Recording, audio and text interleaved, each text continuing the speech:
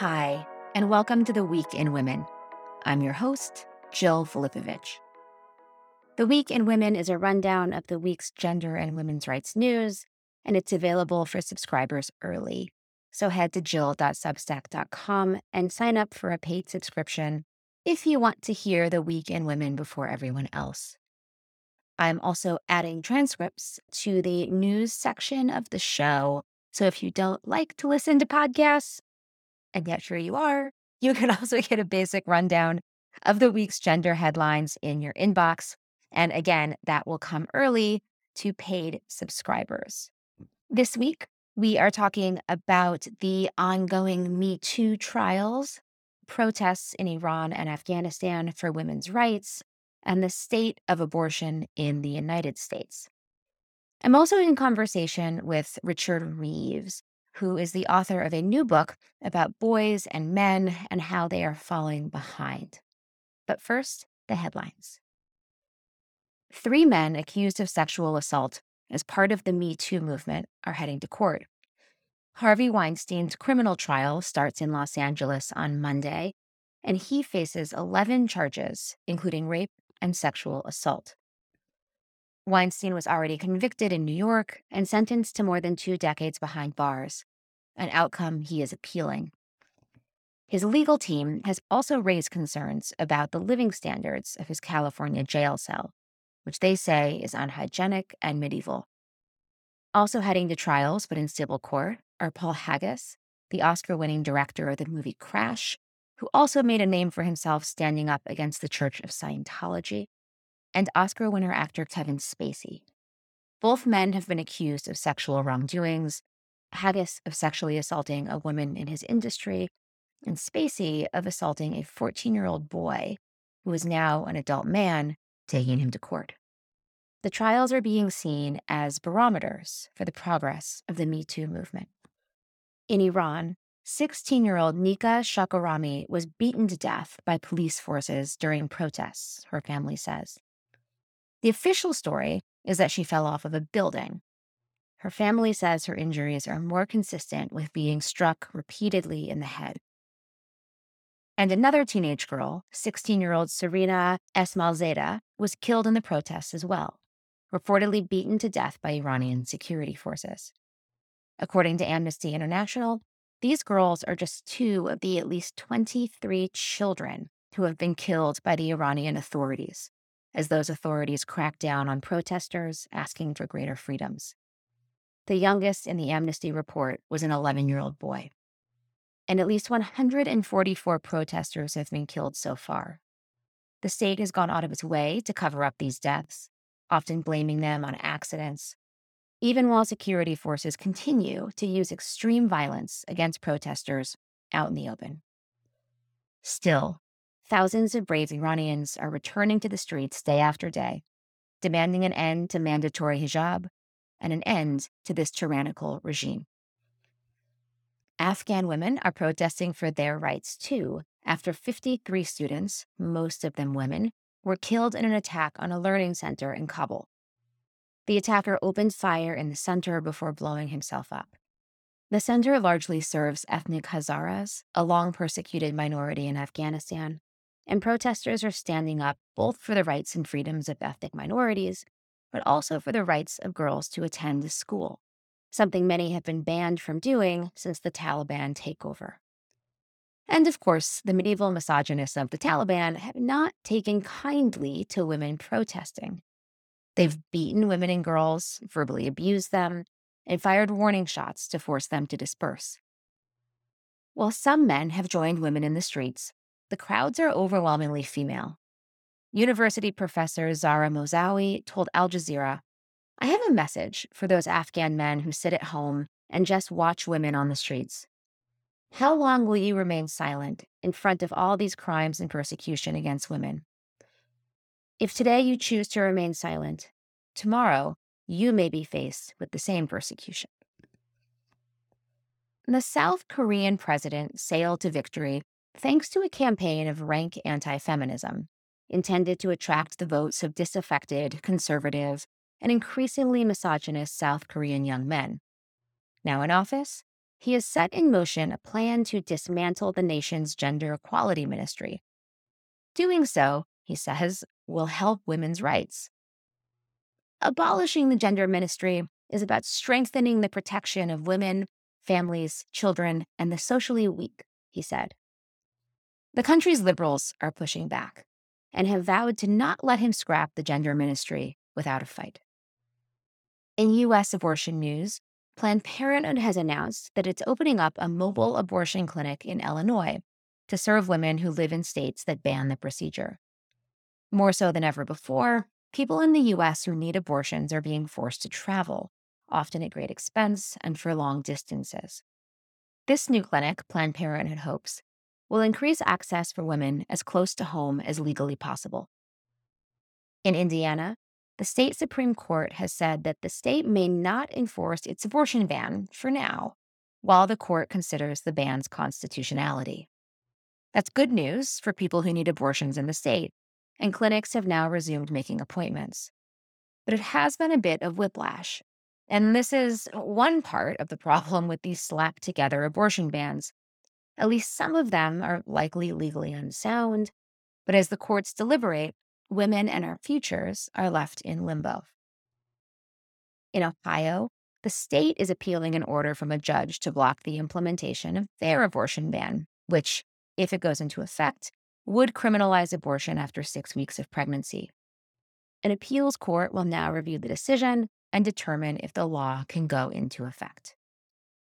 And in New Hampshire, Don Bolduc, the Republican nominee for a Senate seat, says the standard practice of discarding some embryos after an in vitro fertilization procedure is, quote, disgusting, and suggests that he might support banning the practice. It's crucial to emphasize here that while this admission is startling, it's really not in any way out of line with what every single so-called pro-life organization in the US supports. IVF is not currently on the top of the anti-abortion to-do list, but trusts that if they continue to succeed in scaling back reproductive rights, they'll get to it. And now I'm really excited to welcome Richard Reeves to the show. Richard is a senior fellow in economic studies at Brookings and the author of the 2017 book, Dream Hoarders: How the American Upper Middle Class is Leaving Everyone Else in the Dust, Why That is a Problem, and What to Do About It. His latest book is called Of Boys and Men: Why the Modern Male is Struggling, Why It Matters, and What to Do About It. And he's here to tell us about how men and boys are falling behind and why that should matter for women and feminists in particular. Richard, thank you so much for being here. Thanks, Jill, for having me on. So I would love to get right into it. Why this book and why this book right now? Why this book on boys and men? Well, the anecdotal autobiographical reason is that I've raised 3 boys myself to adulthood in the UK and the US, and now all in their 20s. And I think all scholarship is a little bit autobiographical. It's just a question of whether we acknowledge it or not. But then in my day job, I've been working on issues of class inequality, economic mobility, race, and so on. And I kept stumbling across a lot of gender gaps that ran the other way to a lot of the intuitions. I kept finding big gender gaps in education, pretty worrying trends in employment, and really troubling trends in the family too, which really made me think that for a lot of boys and men, and here I should emphasize, probably not the ones who are most like my own sons, but those who are from lower income backgrounds, and especially Black boys and men, are really getting the sharp end of a lot of social, economic, and cultural changes right now, and that we really do need to pay more attention to them. And so as to why now, I think it's just, in some ways, these trends have been going on for long enough that we can't imagine they're just going to go away on their own. They're not. It's not just a question of waiting them out. There seem to be some structural problems here facing boys and men, and that led me to think that we do need to take some policy solutions more seriously. And I'm a policy wonk by background in terms of my day job, and so that felt like an area where maybe I could add some value. And I guess the last thing I'll say is I did feel there's a lot of writing in the space, and you've written a lot in the space, Jill, and you know a lot of the writing in this space, but I felt that it was quite long on lament and a bit short on solution. Some of the books in this space are like the secular equivalent of the Book of Lamentations, and if they have solutions at all, it tends to be tacked on a little bit. And I really wanted to lean hard into sort of like, okay, assume there's a problem here. Here are some things we can do about it, and have an argument about solutions rather than continue having an argument about whether there's really a problem here. And in the book, you're pretty critical of the left and the right alike when it comes to solving these problems. So you write, the left tells men, be more like your sister. The right says, be more like your father. Neither invocation is helpful. What is needed is a positive vision of masculinity that is compatible with gender equality.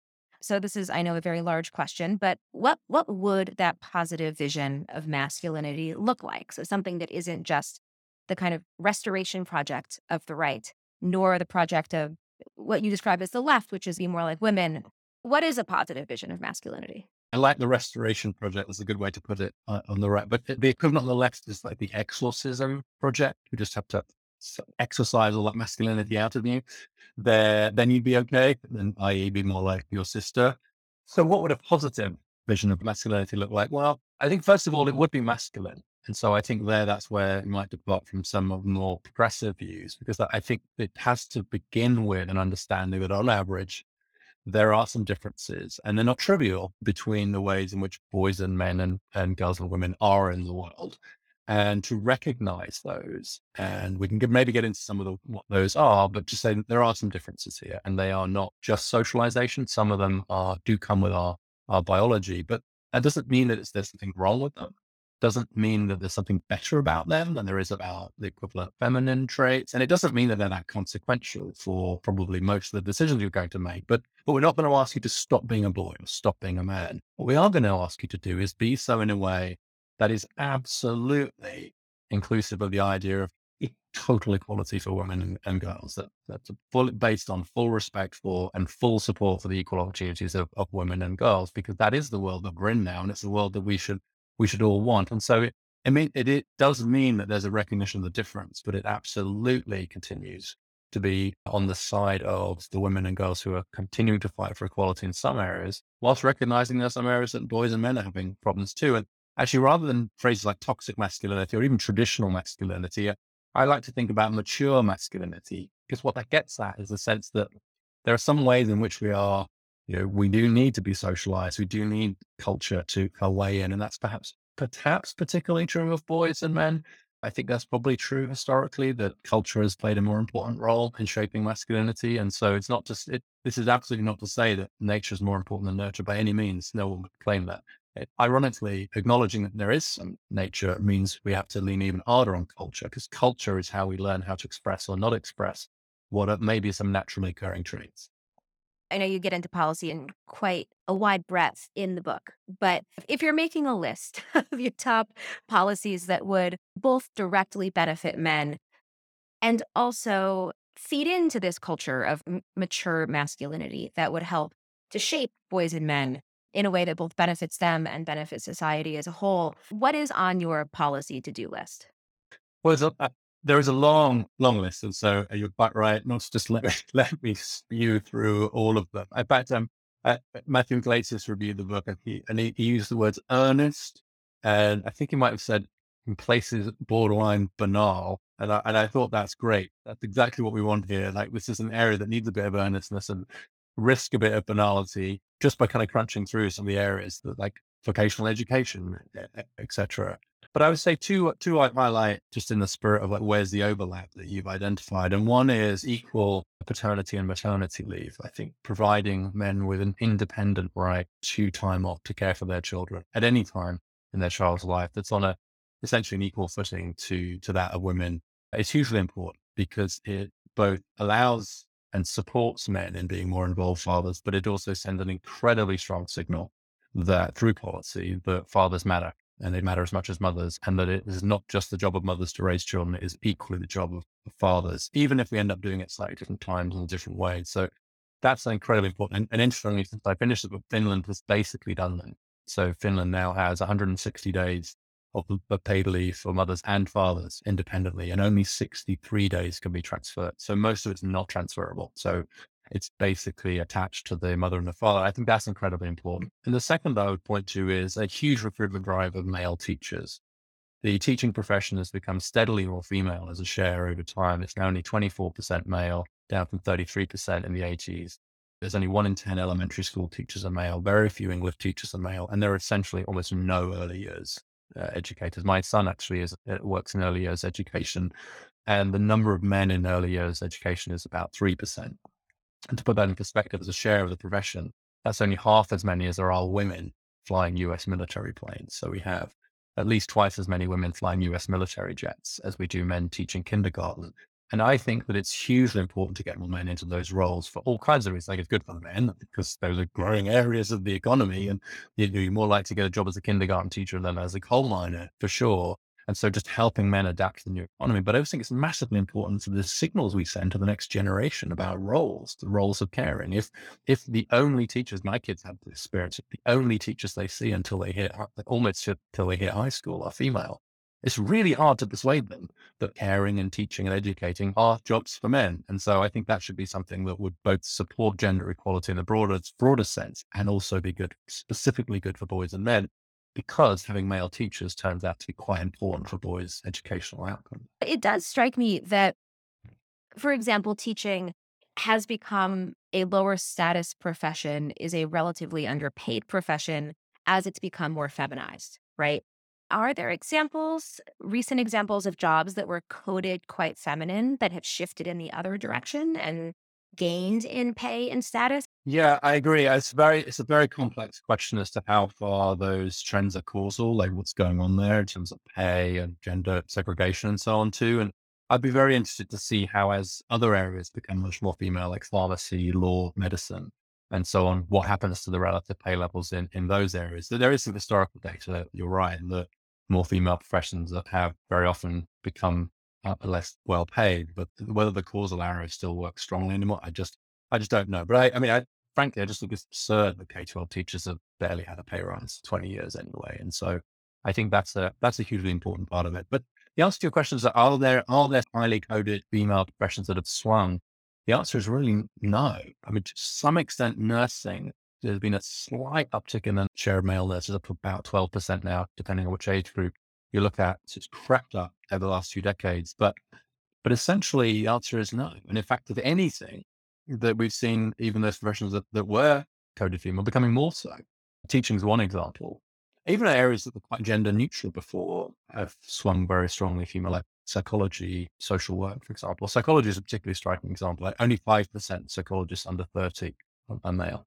And psychology was a parity in 1980. So that's swung incredibly strongly. So we're seeing, some swing quite female, some that were already female swing more female. And then, of course, a bunch of areas which were previously very male, swinging towards parity and sometimes beyond, especially in the professions. And then in some areas that are still quite male coded, where there's a lot further to go, like tech and engineering is doing a bit better, but where the progress has been much, much slower. So, but to the extent that we've seen gender desegregation in the labor market, it has basically been one way. It's been women going into traditionally male professions and almost nothing the other way around. And I think that's a profound problem for men, because those are growth areas, a profound problem for society, because we don't want to send such strong messages about what their gendered roles. And it's really bad news for the boys and men using those services, honestly. I mean, like, there are very few male special needs teachers, but most kids going to special needs are male. Most substance abuse counselors are women, but most people suffering from substance are male. And I don't know about people turning to mental health professionals, but I'm going to bet that it's more than 5% of them are male.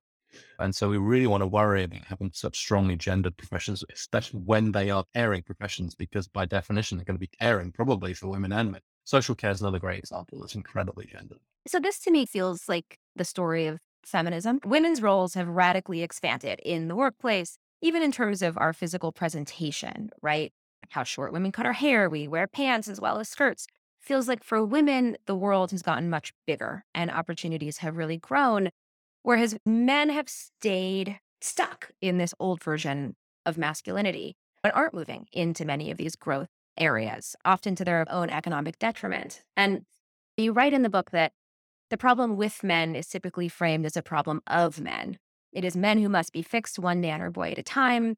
This individualist approach is wrong. And as a woman in my 30s who spent my entire 20s being told to like lean in. Um, I think women have gotten the individual invocation to do more. And yes, there have been policy changes and legal changes that would allow us to do more and have helped us to do more. But as far as I can tell, not policy wise at the expense of men, if that makes sense. So you're right that this is not a mass psychological breakdown, but a deep structural change. But isn't it also kind of a problem with how men and boys understand their role? Yes, it's obviously both. I mean, I would say that my understanding of the debates that go within feminism, and here I'm very conscious that this is an area you know much more about than I do, Neil, but is that actually it was a real debate between sort of lean in feminism, if you like, or so called girl boss feminism, and the form of feminism really did emphasize the structural barriers. And those structures could be economic, they could also be cultural. But that there are a lot of barriers that had to be lowered before it was even reasonable to say to women, you go girl, you lean in, right? And that those structural problems needed to be tackled as well. Now, I think surely there were moments where far too much emphasis was put on the individual. Remember the whole power pose thing, which I think has now been properly debunked, but it's like the way you stood, right? You just stood in a certain way. I can't even remember what it was. And thank God we're not on video. So even if I'm acting it out, people don't know, but it was like hands on hips and all this empowerment stuff. I mean, this whole thing about female, assertiveness training was a really big thing. As you know, in the 80s, but kind of went away, thank God, because it did put all the emphasis on the individuals. Like it basically said to women, like, here are these structures in society, but if you've got what it takes, you can make it. Profoundly wrong. And I think we did rebalance towards more structural changes, and we throw policy at it. We did throw like huge efforts of getting, we didn't just say to women, go and be a scientist. We threw STEM scholarships and we threw, social media campaigns and social marketing campaigns. We did a lot. We didn't just say women, you can be scientists. We did a huge amount to try and break down the barriers to say, and now actually in the US, most US scientists now are women, which is an incredible achievement just in a short space of time. That's all I'm saying to do the same for men. And there's a bit of a tendency, I think, to fall into some of the same traps, which is to individualize the problem, to just say, well, if these men would just get over themselves and get past the misogyny and get past then the world will be there for them. Like, what's wrong with, why don't they want to be early years teachers? Well, one of my sons is an early years teacher, and like, it's tough. It's tough. You have to face a huge amount of stigma and cultural barriers. And when a profession is that gendered, it's just not good enough to point at the individuals and say, well, it's their fault. We have to help. So I agree that it's a bit of both, but one of the things I was really at pains to emphasize is there are also structural challenges facing boys and men, including cultural ones. And that's a collective responsibility. There's a little bit too much finger pointing and not quite enough helping hands. And I know that's hard for people to think about in relation to boys and men, but we don't want to make the mistake that was being made so often, particularly on the right, of saying this is just an individual problem. By the way, the right are doing it too. The right are just saying just man up, right? This is a different version of the individualization, but both sides, and this is a rare occasion where both sides are failing, I think, to see structural problems. So I'd love to talk a little bit more about some of those hands up. You mentioned earlier in our conversation a big drive for more male educators, for initiatives that would help men be more involved fathers. I'm going to link to your Atlantic piece, the excerpt of the book about redshirting boys, because I thought that was really interesting and really powerful. But men are also having kind of a major mental health crises, right? Men have higher rates of drug abuse, higher rates of suicide than women. Men, as you write in the book, are struggling in so many different ways. So, what are some of the policy solutions that would help essentially that kind of mental and emotional condition of men that results from this profound cultural and economic dislocation? Well, I think the one obvious answer is it sets to connect with where we were before, is about the provision of mental health services to men, including by men. I think it's why it's good to have male counselors and psychologists and substance abuse counselors, by the way. And it's also an argument for, and this is a good argument for people maybe on the left, which is for expanding health insurance coverage, because men are less likely to have health insurance than women. They're at greater risk of being uninsured. And so they're less likely to be able to get access to that. But you're quite right that men are about 3 times higher risk of suicide or any of the deaths of despair from drug overdoses, alcohol, and so on. But I tend to see they're problems in their own right, which should be addressed. But I also see them as expressions of these other problems that we've been talking about in employment, in the family, and just generally in trouble. And the way I think about this is that to some extent, it is helpful to have some social scripts, right? They shouldn't be, you're not stuck with them, but actually having a sense of like, what's the script to follow here? And we sort of tore up the old female script, thank God, and replaced it with a new, very empowering one about education, financial independence, and professional success. And that's been incredibly positive and powerful. We also tore up the old male script about being breadwinner and sole provider and protector, but we didn't really replace it. And so I think in that sort of scriptlessness is where a lot of men, especially those with less economic power, have fallen, and they end up less anchored. They end up not very anchored to family or community, or in some cases to employment. And that's the cause of a lot of these problems. So it strikes me that, men, I think like 70% of opioid deaths are male. But one of the reasons why the death rate is so much higher, opioid users, as opposed to other drug users, is that they're on their own. They take them on their own and they're inside. So no one's there to resuscitate them. And that strikes me as an incredibly important data point. And so what's happening, I think, and is the sense of cultural redundancy that many men feel is at the root of many of these mental health problems we're seeing. There are different mental health problems facing women and girls, which are, in my view, at least as important. But we do see these kind of deaths of despair and very high and rapidly rising suicide rates, especially among young and middle-aged men. And we should really be looking at the causes, which is the sense of dislocation that many men are feeling. In the book, you write about how essentially masculinity functions differently for Black boys and men than it does for white boys and men. Can you tell me a little bit more about that?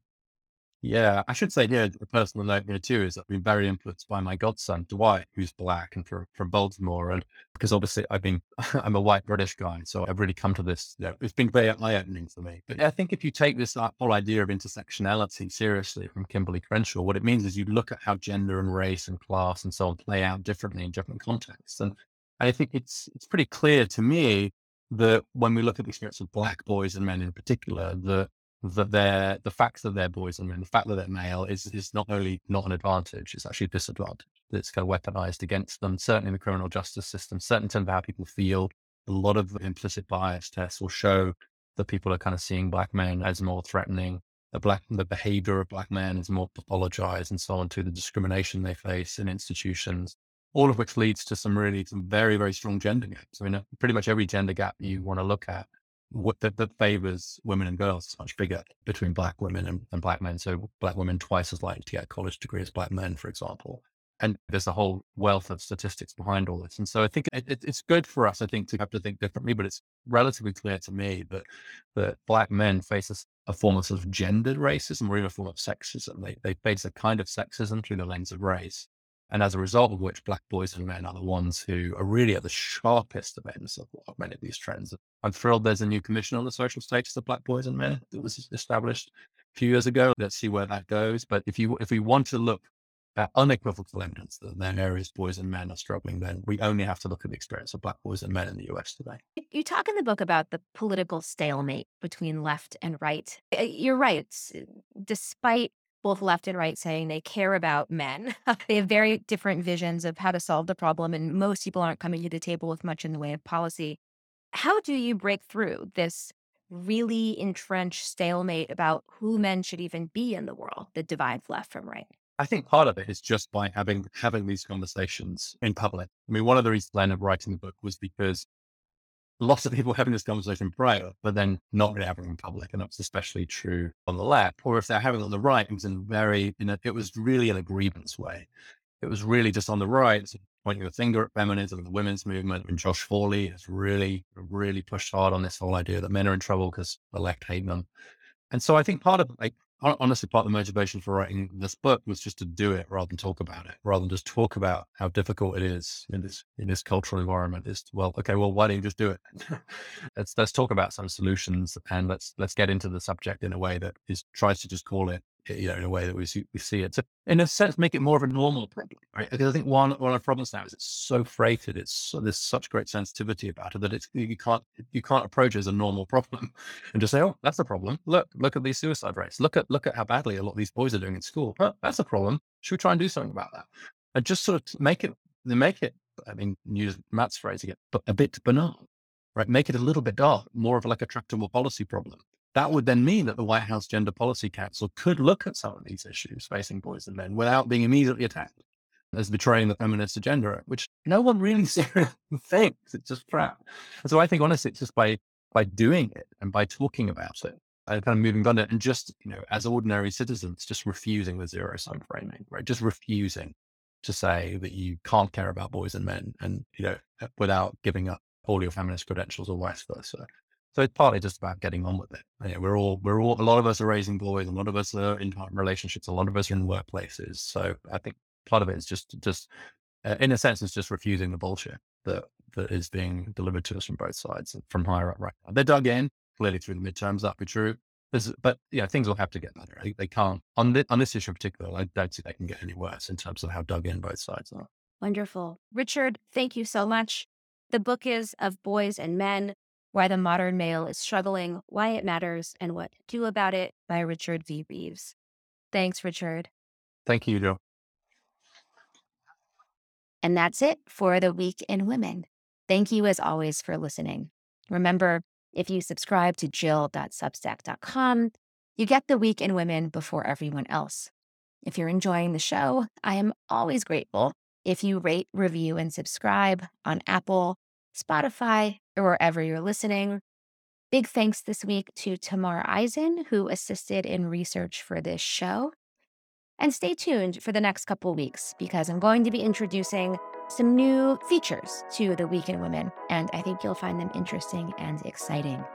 So stay tuned, and I'll see you next week. Bye.